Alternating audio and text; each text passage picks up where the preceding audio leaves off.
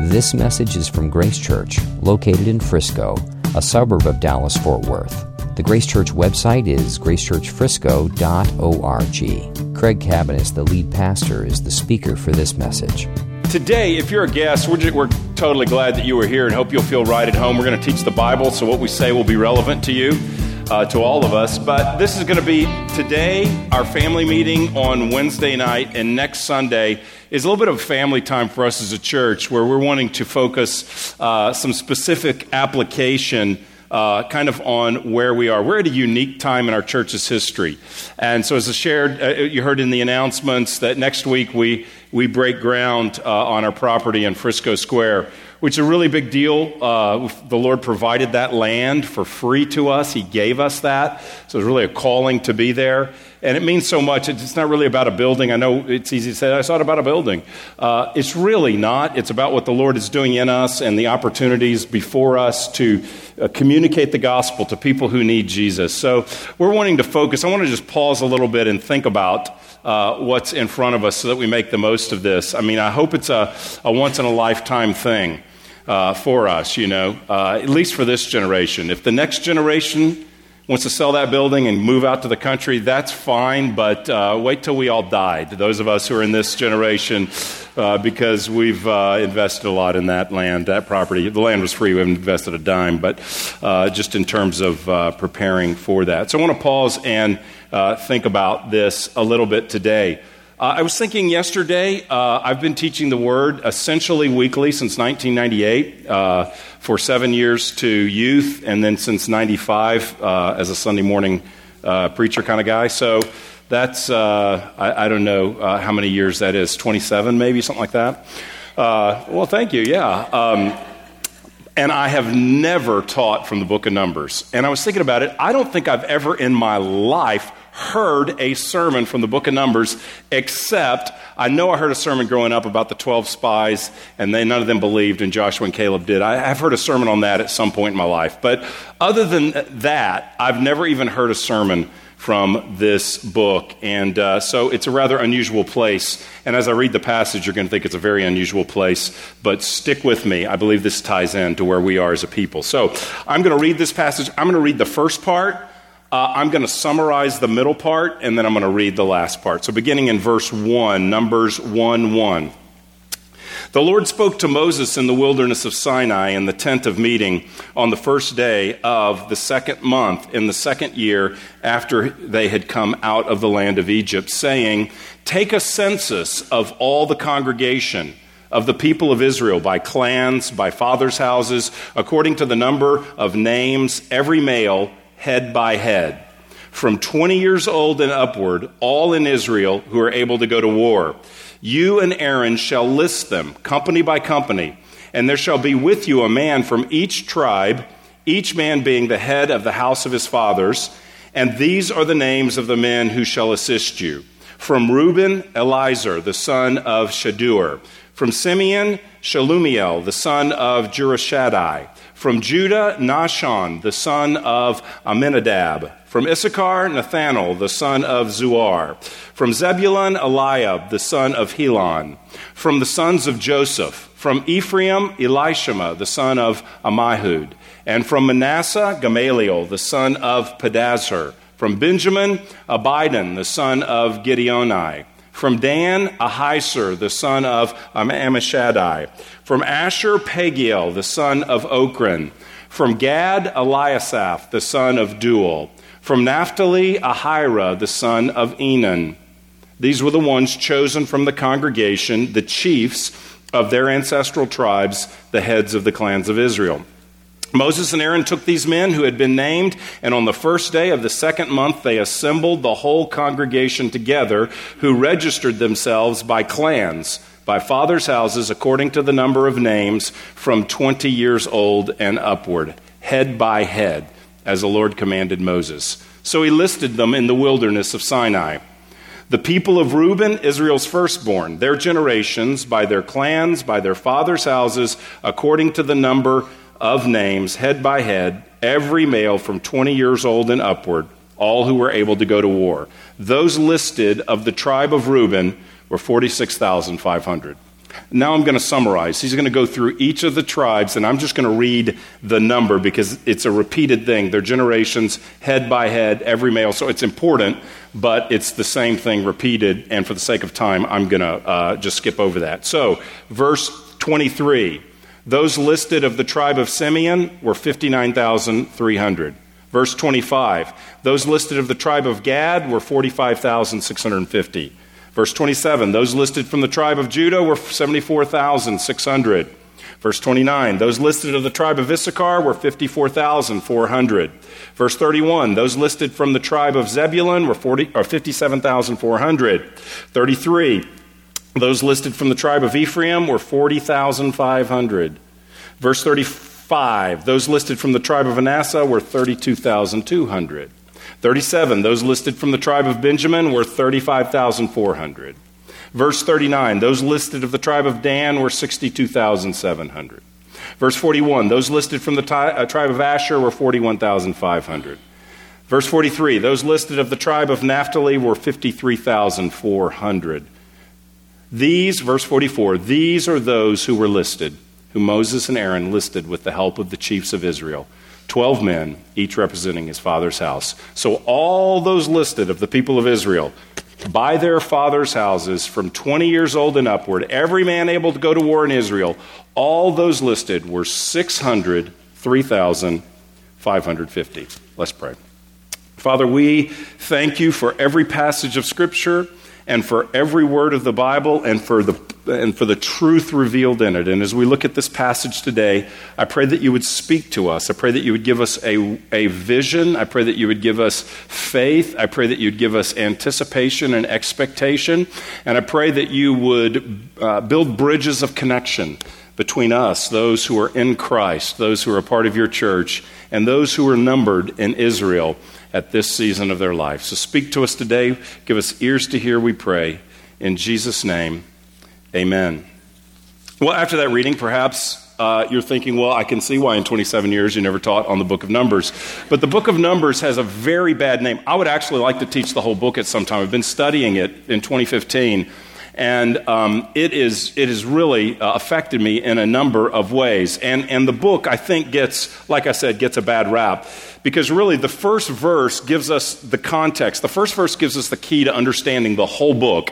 And the way you understand the book of Numbers is to understand where it happens in its historical context. Verse 1, the Lord spoke to Moses in the wilderness of Sinai, in the tent of meeting, on the first day of the second month of the second year, after they had come out of the land of Egypt. So 1 year after the people of Israel are delivered from, 1 year and 2 months after they come out of Egypt, this is what we find. Now let's back up just a little bit to understand the story. In the book of Genesis, God comes to one guy named Abram, later changes his name to Abraham, and says, I'm going to make a nation out of you. Picks one guy, I'm going to make a nation, I'm going to give you a land, and he says, in essence, through you, all the nations will be saved through Christ, who will come through your line. So he picks one guy. That guy, Abram, starts having kids, and there's several generations, and then this family of people are taken captive in Egypt, and they become slaves. And they're there for many, many years, several centuries. They are in Egypt as slaves. Then God raises up a guy named Moses, and he delivers the people out of Egypt. And they're brought out of Egypt, and then 1 year after they come to Egypt, we get this census. Now, what's happened before they came out of Egypt, and the next thing that happens is they go to Sinai, Mount Sinai, and you know that scene, the 10 Commandments. They receive the law. They find out they're supposed to build a tabernacle, which is a portable church. It's a portable temple where God will reside and where sacrifices will be made. So they build the tabernacle. So they have the law, they build the tabernacle, and 1 month after the tabernacle is what we read right here. So they are on their way to the promised land. God has brought them out of Egypt. He's delivered them from Egypt. He's taking them to Canaan, the promised land, where they will receive their inheritance. And now they are in, verse 1, the wilderness of Sinai. They are after the deliverance and before the promised land. They are in the wilderness. They are living between the times of being delivered and receiving the fulfillment of promise. And so the book of Numbers shows the ups and downs of the people because they wrestle to believe God and trust Him to get them into the promised land. They worship other idols. They have attempted coups of authority. They grumble and complain. All kinds of things happen. The ground opens up and swallows a bunch of them at one point. So it is a story of ups and downs. They are wrestling with their faith. One minute they trust God. The next minute they are grumbling and complaining. And it is easy for Israel in the book of Numbers to forget the plot line of their lives. Here's the plot line. You have been delivered, and I am taking you into the promised land. And so they live in that wilderness in between. They are easily forget what God has done for them, and they forget where He's taking them. I mean, does that sound familiar or what? That's the image of the Christian. That's the whole Christian life. We live between deliverance. Jesus Christ died, resurrected for our sins, and we believe in Him. But we're not in the promised land yet. The ultimate promised land is the new heavens and the new earth when Christ returns. And so our life is this wilderness. It is that Jesus said, in this world you will have tribulation. And so we live day to day wrestling for faith, remembering that God did more than delivered us from Egypt. He delivered us from the slavery of sin. God has saved us. God has given us new life. God is carrying us to His purposes. God will bring us into His promised eternal land one day. But in the meantime, we're so prone to grumbling and complaining and chasing other gods. Life in the wilderness is the whole picture of the Christian life, between deliverance and between the promised land. And so the book of Numbers, it'd be hard to think of a more relevant picture of us in the Christian life. And so that's kind of the background of what happens. And the book starts with a census. Verse 2 says, take a census of all the congregation. God tells Moses, take a census, clans, people of Israel by clans, by fathers' houses, according to the numbers of names, every male head by head, from 20 years old and upward, all who are able to go to war. So he is calling him to take a census of all the people, to count those who are 20 years old and up, to see who can go to war, because Canaan is not going to say, here, come, this land is for you. They're going to have to battle for the land, but God has provided them victory and promised to give them the land. So here are several things that we learn from this census and from this chapter in Numbers 1, and then I'm going to go back and make clear how I think this speaks volumes to us today. Number one, with first thing we learn is God is faithful. God takes a census so that they will see that God has been faithful. You see, there's 600,000 people in the army, and by ancient Near East standards, that is huge. It is so massive. It is so massive that some scholars say, well, this must just be like hyperbole or symbolic numbers, because this is huge. It is a huge number. And so when they count, I don't believe that, but I'm saying that's the reaction. I believe it is this many people, but that's the reaction from some who say this is just too big. But it reminds the people that God has kept His word. God has been faithful. See, all the people, they hear the census, there's 600,000 of us. This all started with one guy, likely a moon worshiper. He was a polytheist for sure, named Abram. And from that one guy, God has built this massive people. He's given us a land, and He's given us the wherewithal, the tools, the people to take the land that He has given us.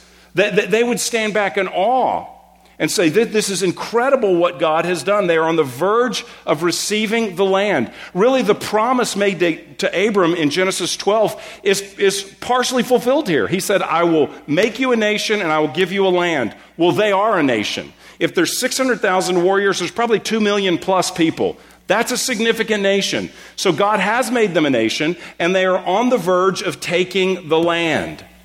It's significant. God has been faithful to them. Now, to us, I read all that, and it just looks like numbers because we don't know how to interpret that. It's like if you know nothing about baseball. Certainly there's some people like that here today. You don't have to raise your hand because we would disrespect you tremendously. But no, just kidding. No, just kidding.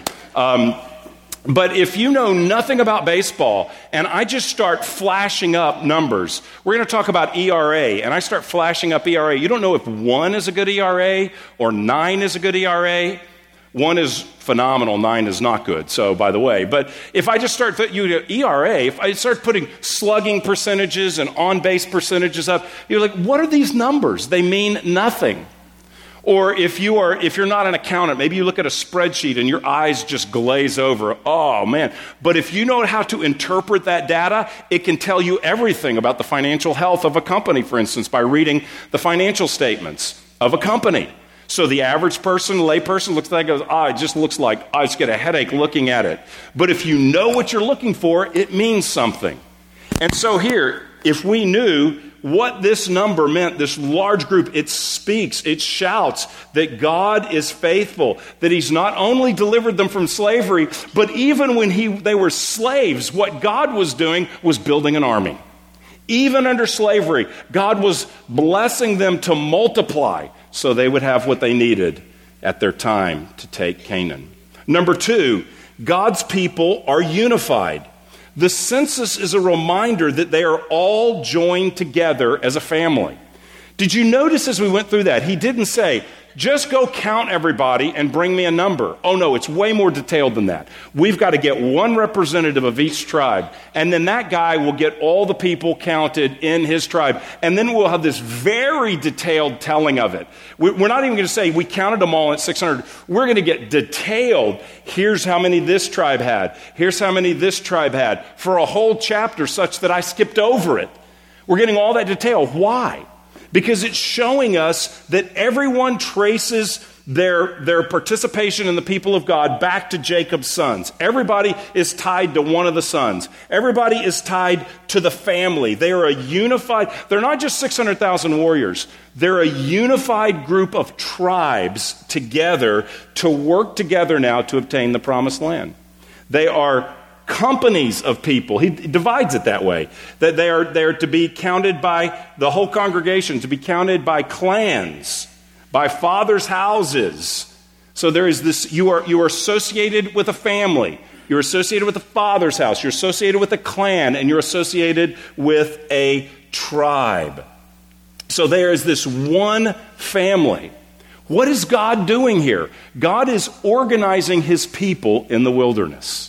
They live in the wilderness, but he's organizing them for mission. He's organizing them for a purpose. They were just slaves, and they've been brought out, and 14 months later, he's given them the law, how they are to worship him and live for him. He's given them the tabernacle so that he is in their midst, and now he's organizing them. One author said, this is a transition. Numbers 1 is a transition between a band of freed but unorganized slaves into an organized and holy military camp preparing for battle. What's going on in chapter 1? It's an unorganized group of slaves that have been freed a year and 2 months later that are now being organized into a holy military camp. Listen to what he says. Order, leadership, assignment of duties, calculations of available resources, organization of the community, and future planning are all made possible by the census taking. This isn't just a random list of numbers. This is an ordering and a structuring of leadership so that they can do what God has called them to do. They are unified as God's family. They are organized for God's mission. That's what's happening in this chapter. They're headed to the promised land. They are unified as God's family. They are organized for God's mission. I mean, you could probably see where I'm going with some of this. I can't wait. I got a lot to say at the end of the application, but I'm going to say something right now. That's the season we're in. We are not in redemptive history like they were. They are going to take a land. We're not going to kill anybody over in Frisco Square to take a land.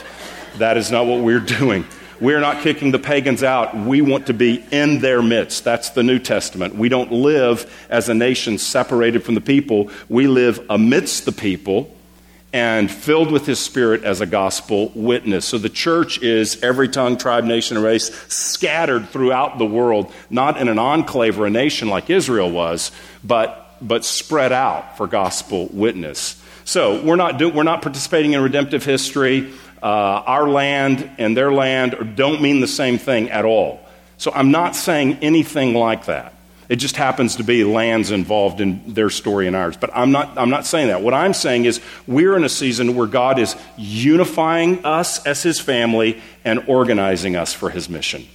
That's what we're entering into the next 9 months or so. For us as a church and as a people, we are called to unify, to build together, to build deeper, and we're organizing duties, organizing responsibilities, calling everybody to be all in so that we can fulfill God's mission, which isn't taking a holy land, but which is being his representatives 24/7, wherever he's called us to be his mouthpiece at the heart of our city to proclaim the good news to those many people who need Jesus.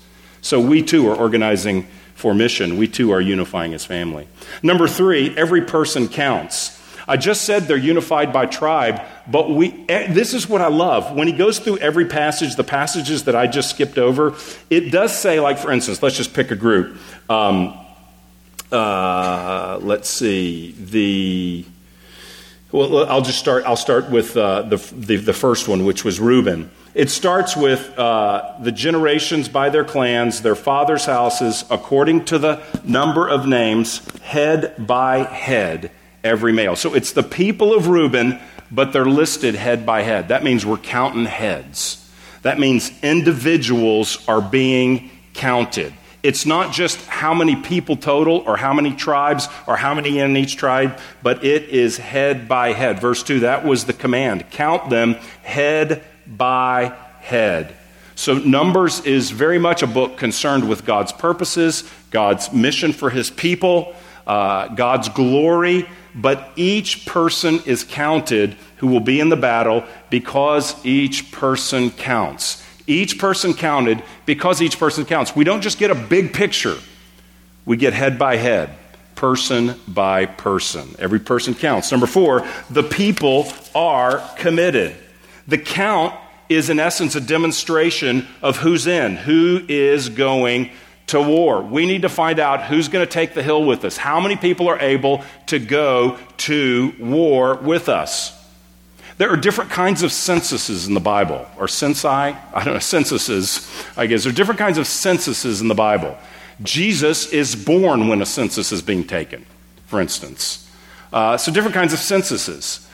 In Exodus 38, a year before what we're reading, a year ago they had a count, but it was for finances. They counted everybody, and each person counted was required to give half a shekel. I don't know how much that is in today's dollars. I didn't look it up. But each person gave half a shekel. And those half a shekels were all contributed. That bought the supplies for the tabernacle. So it was a building fund. So everybody was in essence taxed for the building fund. We don't have that application. We won't be taxing people here and taking a census. It's free will, voluntary grace. But that's not in Israel. You were taxed. And so the census was for a building fund for the tabernacle. But this census is different. There's no money involved. This census is to find out, are they ready for war? Who do they have that can participate in the war? What size army do they have? And as they count each person is in essence saying, I'm in. I mean, the census is, are you in or you out? Are you part of the people of God or aren't you? Are you in this group, this age range, male 20 and up? If so, are you in? You're in the war. You know, you're with God's people. So the census is not only just random numbers for taxation, or we need to find out how many roads do we need to build and how many schools do we need to build in the Holy Land. And they're not talking about that. They're talking about going to war. And so they're finding out, who can we count on? Who can we literally count in? Number 5, the people are blessed. The count recognizes that each person belongs to God's family, and there is no greater blessing imaginable. See, under the Old Covenant in Israel, the only way to relate to God, the only way to worship Yahweh, the God of the universe, the God we're studying in Genesis 1, who spoke and created everything, the only way to relate to him is to be part of a tribe, a clan, a family.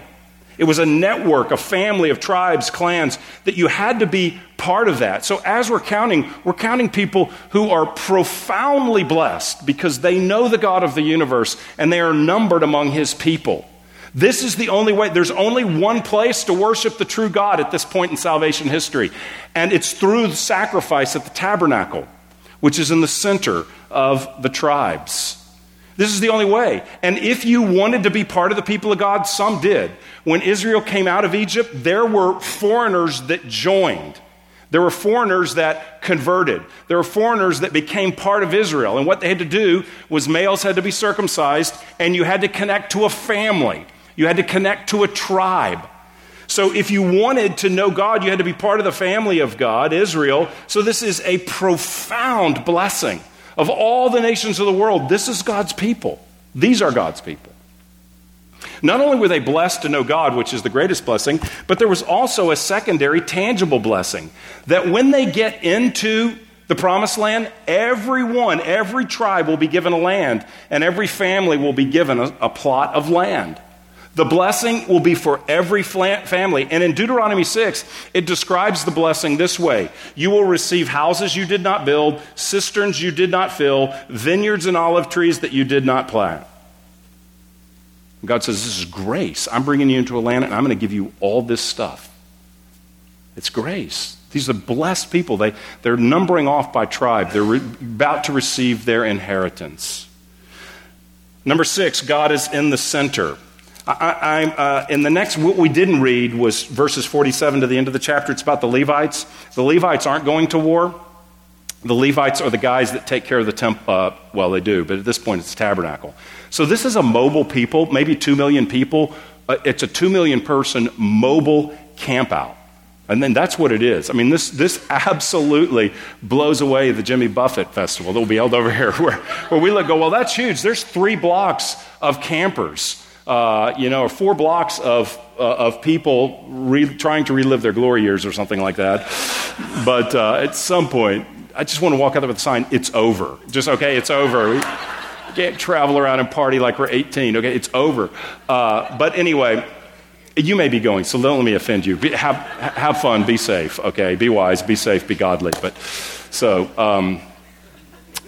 let's see, where was I? Oh, it's a 2 million person traveling camping trip. And what they do is the Levites are responsible for this detailed taking down of the tent of worship. I mean, you got to carry certain things on poles. Certain things have to be folded and carried in a certain order. So he's saying that they're not going to go to war. They are going to take care of the tent. And if we went further, like into chapter 2, what we'd find out is that the tribes are all organized around the tabernacle, the tent of meeting. And it's a picture that God is in the center. So when they travel, Judah will be in the first. There's a ranking of where everybody is. Judah's going to lead the way. And that's the primary tribe. They're going to lead the way. And in the center, all these tribes, there's some in front, some in back, some on either side. The Levites right around. There's Levites that guard, that if you try to break in the tabernacle, they execute you. If you try to break in, they will kill you, literally.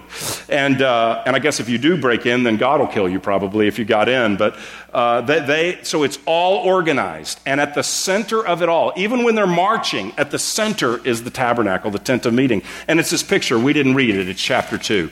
But it's this picture that God is at the center. He's wanting his people to know the armies of God who have been preserved through slavery, delivered from slavery, surrounded in the center is God's presence in the Holy of Holies in the tabernacle. They are moving forward on God's mission with God's blessing by God's grace to receive the inheritance that lies before them. God is in the center. So how does this apply to us? I already said, I already tried to build all the, I hope, responsible theological dissimilarities between us and them, because there's plenty of dissimilarity between the Old Covenant and the New Covenant Christian and the whole nation of Israel in this local church. There are dissimilarities, but there are continuities and similarities as well. And we could see them by just running down this list, because we stand here today and we say, number one, God is faithful. If you know Jesus Christ today, God has been faithful, and he's done something far more extraordinary for you than he did for Israel. They could only imagine what their deliverance pointed towards, and it pointed towards the deliverance in Jesus Christ that we've received. If you're a Christian, God has been faithful to take you from death to life, to take you from Egypt into the place where he is present with you. We can look back on the cross and resurrection and say, look what God has done for us. He's forgiven our sins. He's given us new life. He's joined us to his people. He's given us a purpose. And it's not just 2 million people-ish. It is people from every nation, tribe, tongue throughout history. The promise to Abram has been fulfilled that it's more than the stars of the sky. It's an innumerable amount of followers of Jesus Christ. And he's been faithful to our church as well. Not only has he saved us, he's called us to be a mouthpiece, a gospel witness for him, and he has given us a primo tool to do it. He's giving us a location. He's given us a resource through his people. He's plopping us down in the midst of a lot of people and a lot of activity so that we can represent him, that we can proclaim him. God has been faithful. Next week, when a shovel goes into the ground to symbolically say the building project is on, when those shovels hit the ground and pull out a chunk of dirt and there's a camera flashing for the moment, I hope that it is with crystal clear gratitude that every one of us gather for that moment saying, God has been faithful. We are standing on land that before the foundation of the world, the Lord called us to be on to preach the gospel. We are standing on land that was named the name of this church prior to this church existing, when the city named those streets. We stand there and say, God has been faithful. He's done a lot more than just give us a location. He saved us. That's the greatest faithfulness. But he's given us a spot to announce the gospel for generations. He's done for us what we never could do ourselves. God has been faithful to us. We recognize that at this season. God's people are unified. We are one in Christ. We are brothers and sisters. We're not just attached to a human nation and a blood family. We are attached to a spiritual family of brothers and sisters. And while that is true theologically, we could all get behind that. We could look at the household of God and talk about how we're a family. We could look at some verses where Paul calls everybody brother and sister. We could look at all that and say, hey, he's the father, we're the children, we're the family. We could go over all that, and we would all nod our head and agree theologically. But I just want to say it's been our experience in these days. I don't know what these days are, 6 months, 1 year, something like that. In these days, there's been a reunifying in our church. There's been a gathering. There's been something of a scattering and a gathering, and there's been a unifying work in our church for the season where we are. And we aren't in the promised land. That's heaven for us. We aren't in heaven. So there's still, we still got people with who aren't maybe all unified together perfectly like we will be in heaven, because we're humans. So I'm not saying that we're living in some kind of paradise as a people, as a church, but I am saying that we're taking a huge step of faith next week, and the Lord has brought a reasonable, sweet unity in our church. And it is a gift. It is an absolute gift of God. Ephesians 4:2 says, we are to walk in a manner worthy of the gospel, walk in a manner worthy of the calling to which you've been called, with all humility and gentleness, with patience, bearing with one another in love, eager to maintain the unity of the Spirit in the bond of peace. I don't know why this is, but I've just heard story after story of churches that enter building projects and the whole church just gets disunified. There's fights, people freaking out. Well, I don't know why that is. I mean, maybe there's high opinions about carpet color. I don't know what it is. I don't know, but that's what I've heard. Oh, you got a building project? Wow, well, you know what happens during building projects? No, I'm naive. I don't know what happens. This thing just happened really fast and nothing bad happened. So I don't know. I don't know what that is. I mean, I suppose it could be the enemy trying to hinder the people of God. I suppose it could be a project driven by selfish ambition, and because there was pride, I don't know. It could be the church trying to make a name for themselves and the Lord resists that. I don't know. But all I know is that we're human, and the enemy is real, and the opportunity is great, and these words, may the Lord burn these in our hearts with all humility and gentleness, patience, bearing with one another in love, eager to maintain the unity of the Spirit in the bond of peace. God's people in Numbers 1 are unified, and they do not stay that way. If you read the whole book, they don't. And my prayer is that God would unify us for his cause and would draw us closer. And the only way that happens is if I humble myself and if I'm patient with others and if I'm eager to maintain the unity of the Spirit. God has provided a unity in Christ. Am I eager to maintain that? Am I doing all that I can to maintain unity with my brothers and sisters around me? So we are unified as a people.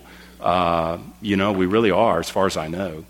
But I also know unity is fragile. It's fragile. It's delicate. It breaks easily among sinful people like me and like you. So God's been faithful to us. God's people are unified. I don't want to replay what these people we just counted. I don't want to be like them because they didn't fare so well. But we want to maintain unity. Number 3, every person counts. Just as each person is counted for the cause here, so in the New Testament each person is counted. In 1 Corinthians 12 and 13, Paul talks about how each person is like a part of a body. He uses the metaphor of like a human body. He says Jesus is the head and we're the body. And so each person is vital. One part, the eye's not more important than the ear, more important than the foot. Every part is necessary. Every part counts. Here we just have a number of warriors, but they're counted head by head. In the New Testament, we get a picture where each person is functioning for the body to be healthy. Every person counts in the body. Now, everybody counts in war. Everybody counts, but I think the illustration in the New Testament is much more vital. It's a metaphor in the New Testament. It's literal here. But in the New Testament, I think it's more vital.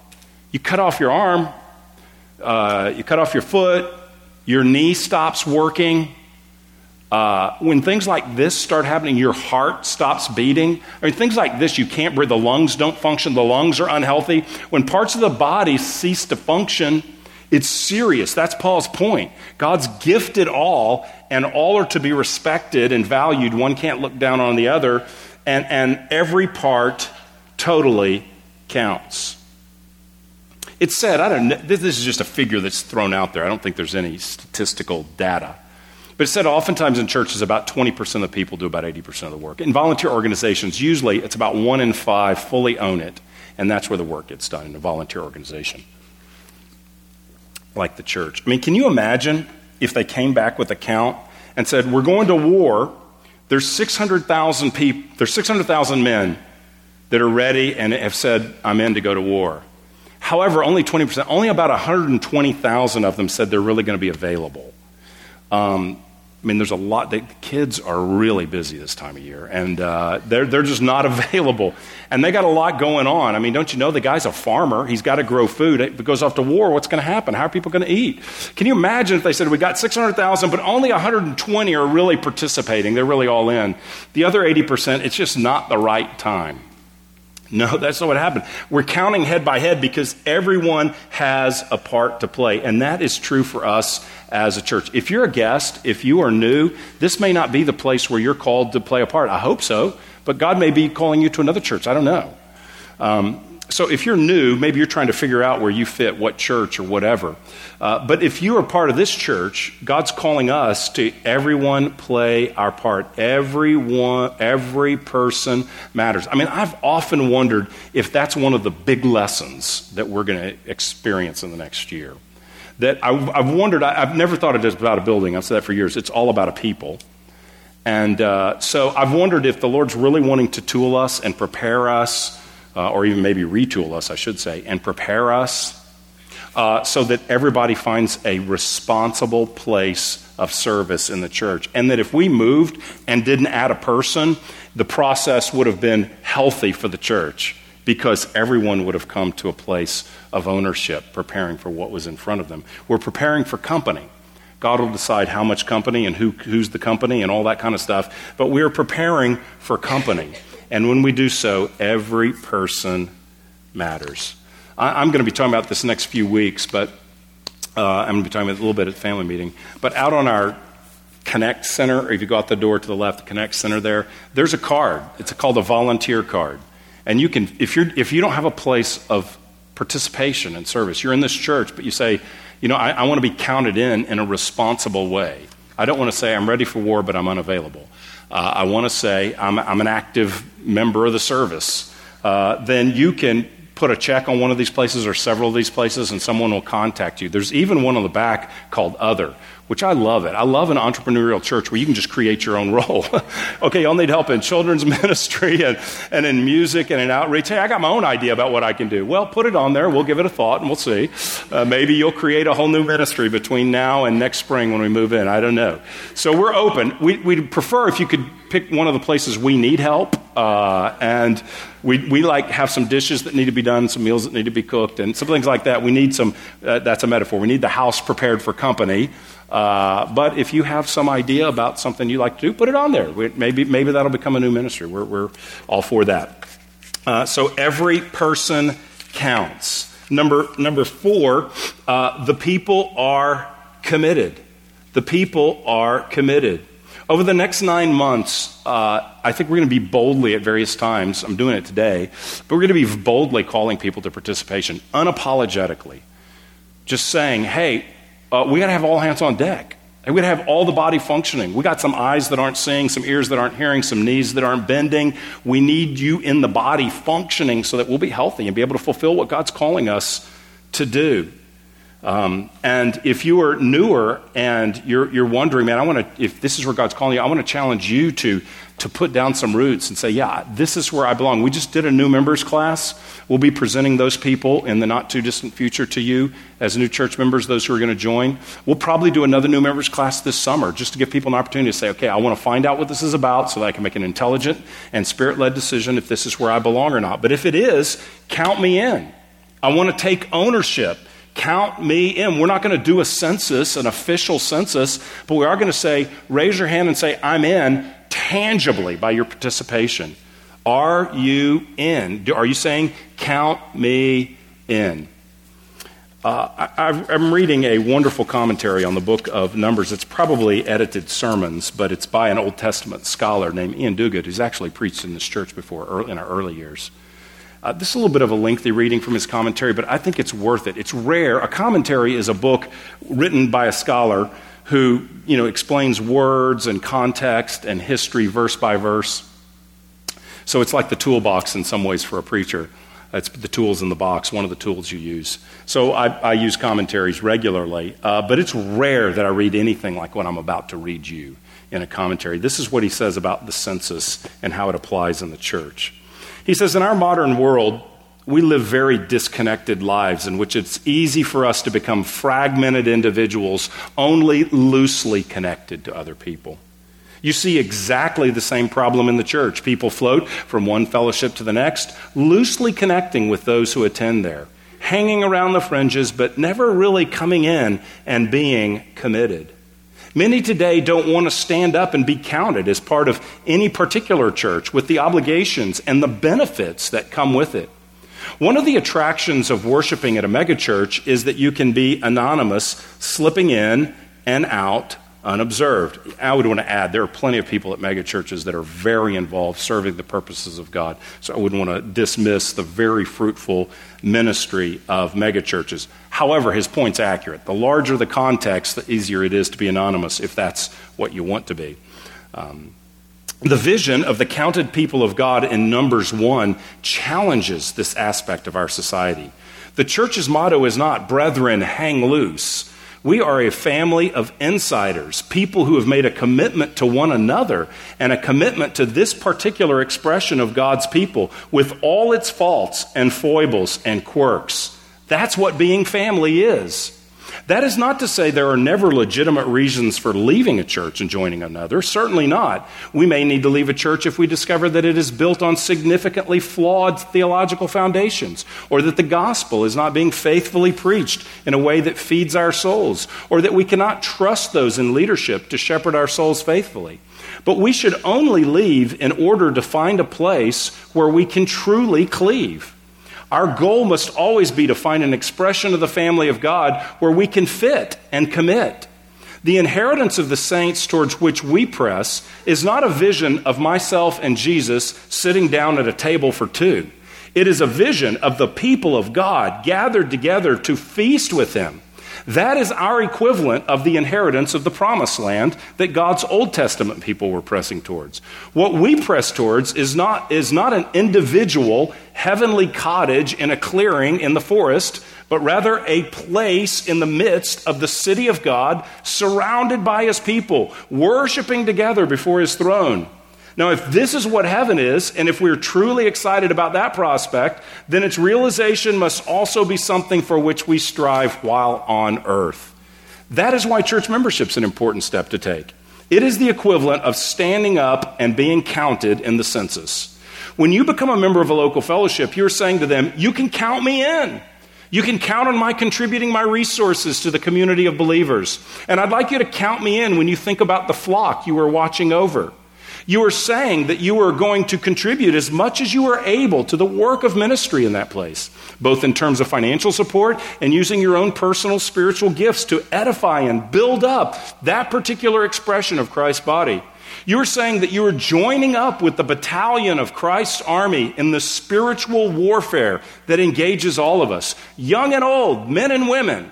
You're saying, I'm going to fight alongside this family, wrestling together in prayer, reaching out together with the good news, tending the wounded with love and care, sounding the trumpet of God's greatness together with our worship.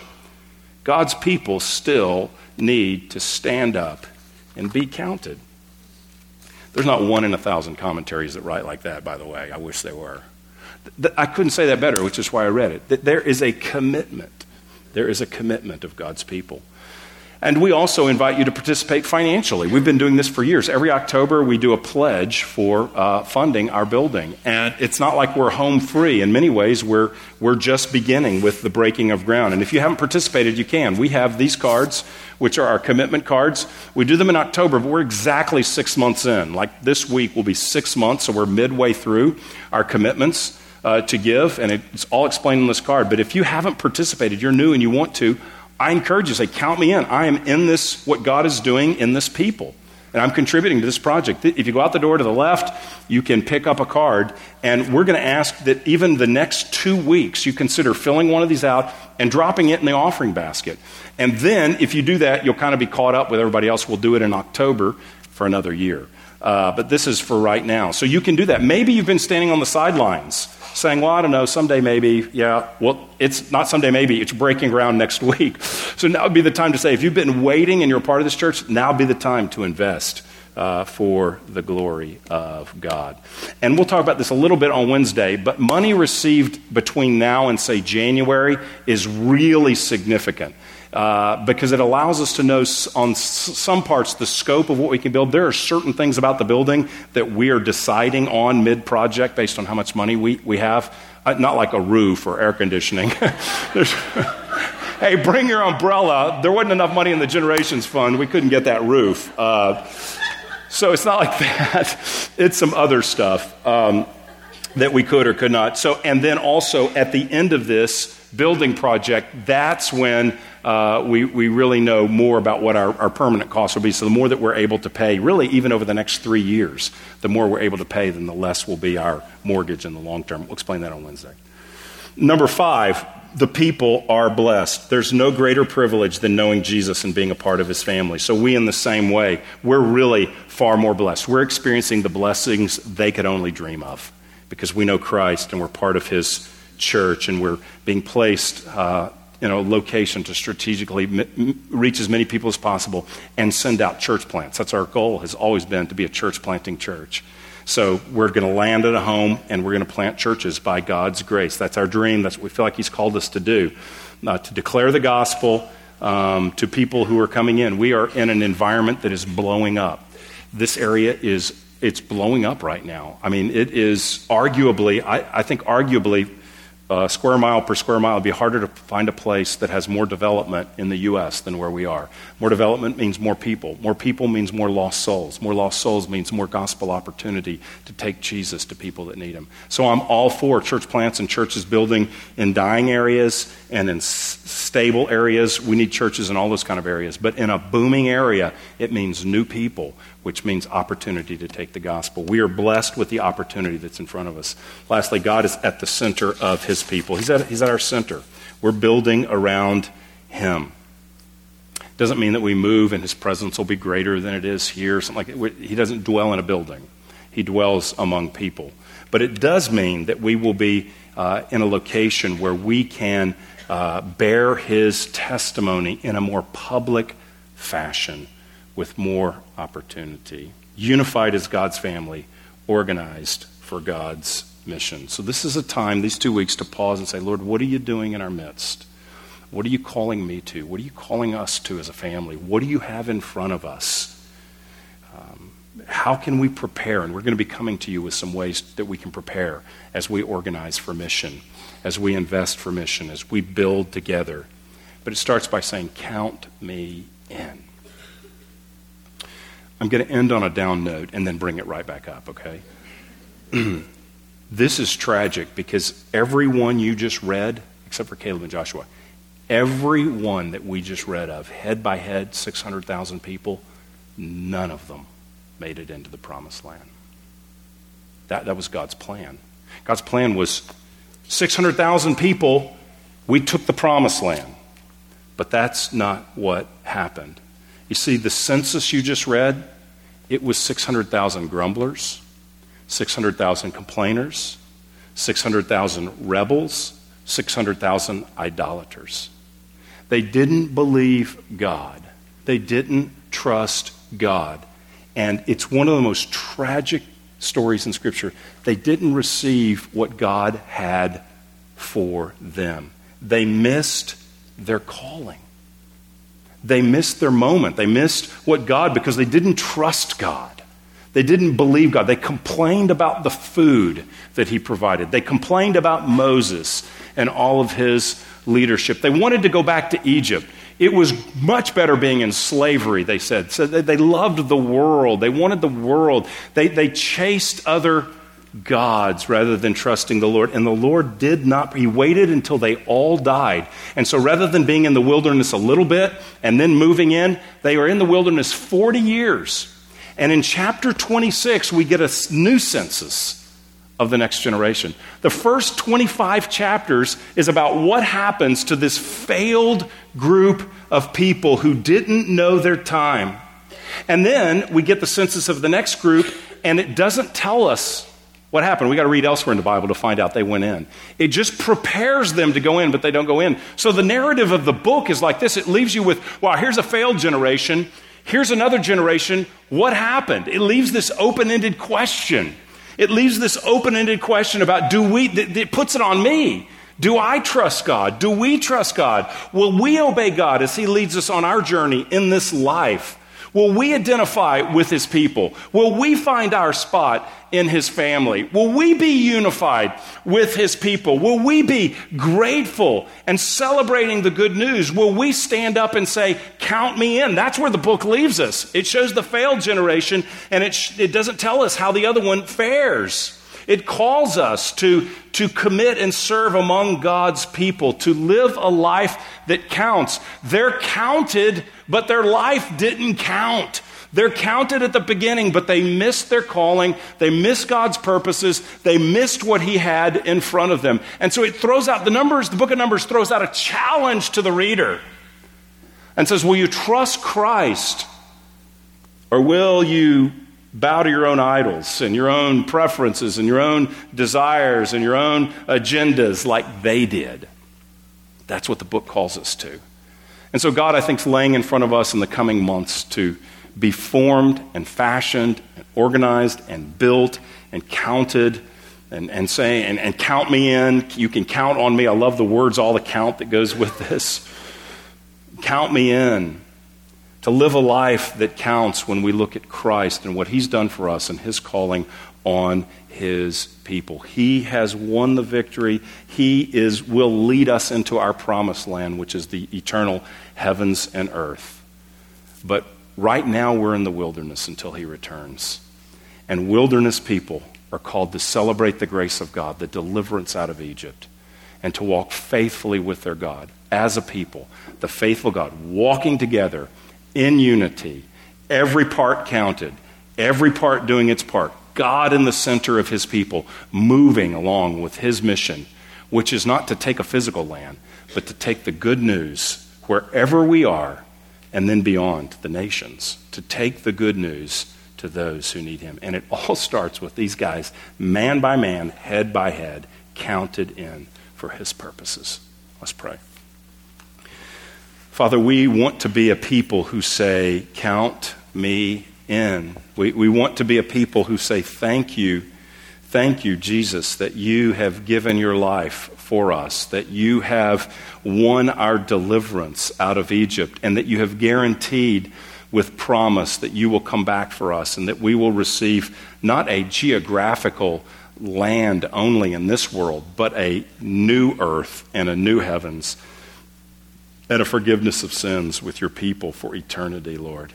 And we just pray as we are in that in-between time, between deliverance, between the resurrection and our resurrection, between your first coming and your second coming, between deliverance and promise, we just pray for grace to live with the people of God in the wilderness, Lord. And we just pray that we bear great fruit as we are between these two times. And we pray that as we are a people called on a mission to introduce other people to the new heavens and the new earth, the Jesus who gives eternal life, as we are called to bring other people along on this journey, to see them delivered from their sin and promised eternal life for you. We pray that you would just give us great grace, great focus, great vision, great investment, great service for your glory, Lord. Thank you that we're not alone. Thank you that we're a part of your people. Thank you for what this passage teaches us about that. Thank you for the profound privilege of being a part of the Church of Jesus Christ, spread all over this planet and throughout the ages, those who call on your name. So we simply pray, Lord, that you would help us to walk with you and to experience your grace, your favor. Lord, we pray that Wednesday night would be a great night moving forward. We pray that next Sunday would be a glorious memory for all of us. And we pray that, Lord, while we watch a building go up, that what we're most in awe of is the hand of God building a people around the gospel. Lord, build us, we pray. Challenge us, shape us, count us, organize us, deploy us for your purposes, we pray. Lord, we want to be able to pray, here we are, send us. Give us the heart to pray that prayer. We want to say, count me in for whatever's needed. We want to have the heart to pray that prayer. We want to say, we will follow you, Lord Jesus, wherever you call us. We want to have the heart to pray that prayer. So help us, Lord, to trust. In Jesus' name, amen. You've been listening to a message from Grace Church. For more information, visit our website or write us at podcast@gracechurchfrisco.org.